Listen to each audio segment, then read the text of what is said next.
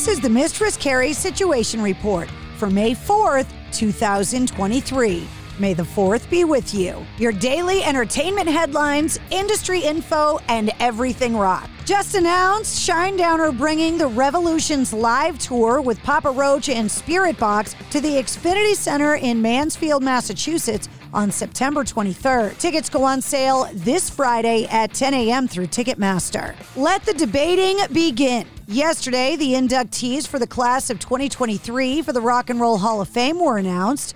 This year's class includes Rage Against the Machine, Willie Nelson, Missy Elliott, Kate Bush, George Michael, Sheryl Crow, and the Spinners. In addition, Chaka Khan, Al Kooper, and Bernie Taupin will be honored with the Rock and Roll Hall of Fame's Musical Excellence Award. Meanwhile, DJ Kool Herc and Link Wray will receive the Musical Influence Award, and late creator and host of Soul Train, Don Cornelius, is set to receive this year's Ahmet Ertegun Award, which honors non-performing industry professionals. They'll all be inducted into a ceremony held in Brooklyn on November 3rd. Rage Against the Machine's Rock and Roll Hall of Fame induction comes after the band's been on the ballot for 6 years. The band releasing a statement saying many thanks to the Hall of Fame for recognizing the music and the mission of Rage Against the Machine. We are grateful to all of the passionate fans, the many talented co-conspirators we've worked with, and all the activists, organizers, rebels, and revolutionaries past, present, and future who have inspired our art. Notably omitted from the Hall of Fame's induction list were Iron Maiden, Soundgarden, The White Stripes, Joy Division, New Order, Warren Zevon, and Cyndi Lauper.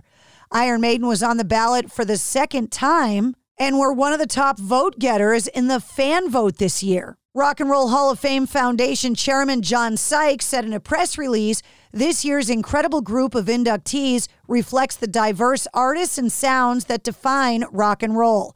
We're honored that this November's induction ceremony in New York will coincide with two milestones in music culture, the 90th birthday of Willie Nelson and the 50th anniversary of the birth of hip-hop. Slipknot and Stone Sour frontman Corey Taylor kicked off his new solo tour. During the show, he debuted 2 new tracks, which are headed for his forthcoming sophomore album, CMF2. The songs included We Are the Rest and Beyond. The latter track has origins dating back well over a decade, having previously been performed by Taylor and his The Junk Beer Kidnap Band. According to Corey Taylor, Beyond will serve as the first single from the upcoming new album, with a music video set to debut online on May 15th. Corey Taylor recently partnered with BMG to launch his own label imprint called Decibel Cooper to release CMF2. He intends to release other artist material through the venture as well. The University of Florida is posthumously recognizing Tom Petty's contributions to music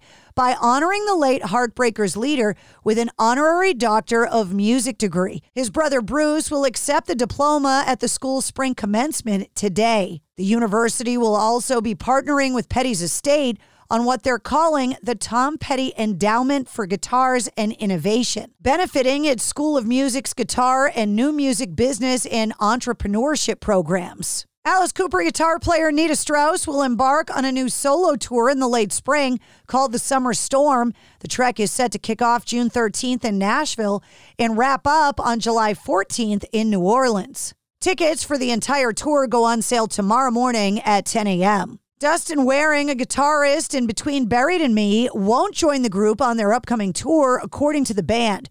Waring, a longtime member of the band, faces accusations of sexual assault that emerged anonymously on Reddit. Waring responded, denying the allegations. According to the Post, they began dating Dustin Waring, a monster who is 12 years my senior, who raped and impregnated me, she said.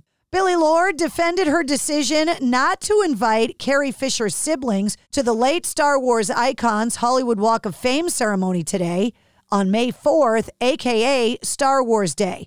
In a statement to TMZ, the Ticket to Paradise actor reamed Fisher's brother Todd and half-sisters Jolie and Trisha Lee Fisher, sharing, quote, I apologize to anyone reading this for feeling they need to defend myself publicly from these family members, but unfortunately, because they publicly attacked me, I have to publicly respond.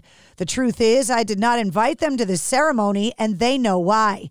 She attributed the snub to how Fisher's siblings, quote, chose to process their grief publicly and capitalize on my mother's death by seeking multiple interviews and selling individual books for a lot of money. They also focus on their late mother, Debbie Reynolds, who tragically passed away one day after her daughter in 2016. I found out they had done this through the press. They never consulted me or considered how this would affect our relationship. Carrie Fisher's only child did praise Disney and Lucasfilm, who she credited with coordinating the Hollywood Walk of Fame ceremony, saying, quote, "This moment is about Carrie Fisher and all she accomplished and what she meant to the world. I'm going to focus on that. May the 4th be with you." And that's your Sit Rep. For more details on all of the stories, check the links in the show notes of this episode. And don't forget to follow and subscribe to the Mistress Carrie podcast. New full-length episodes come out every Wednesday. Episode 152, featuring Billy Corgan from the Smashing Pumpkins, is available now.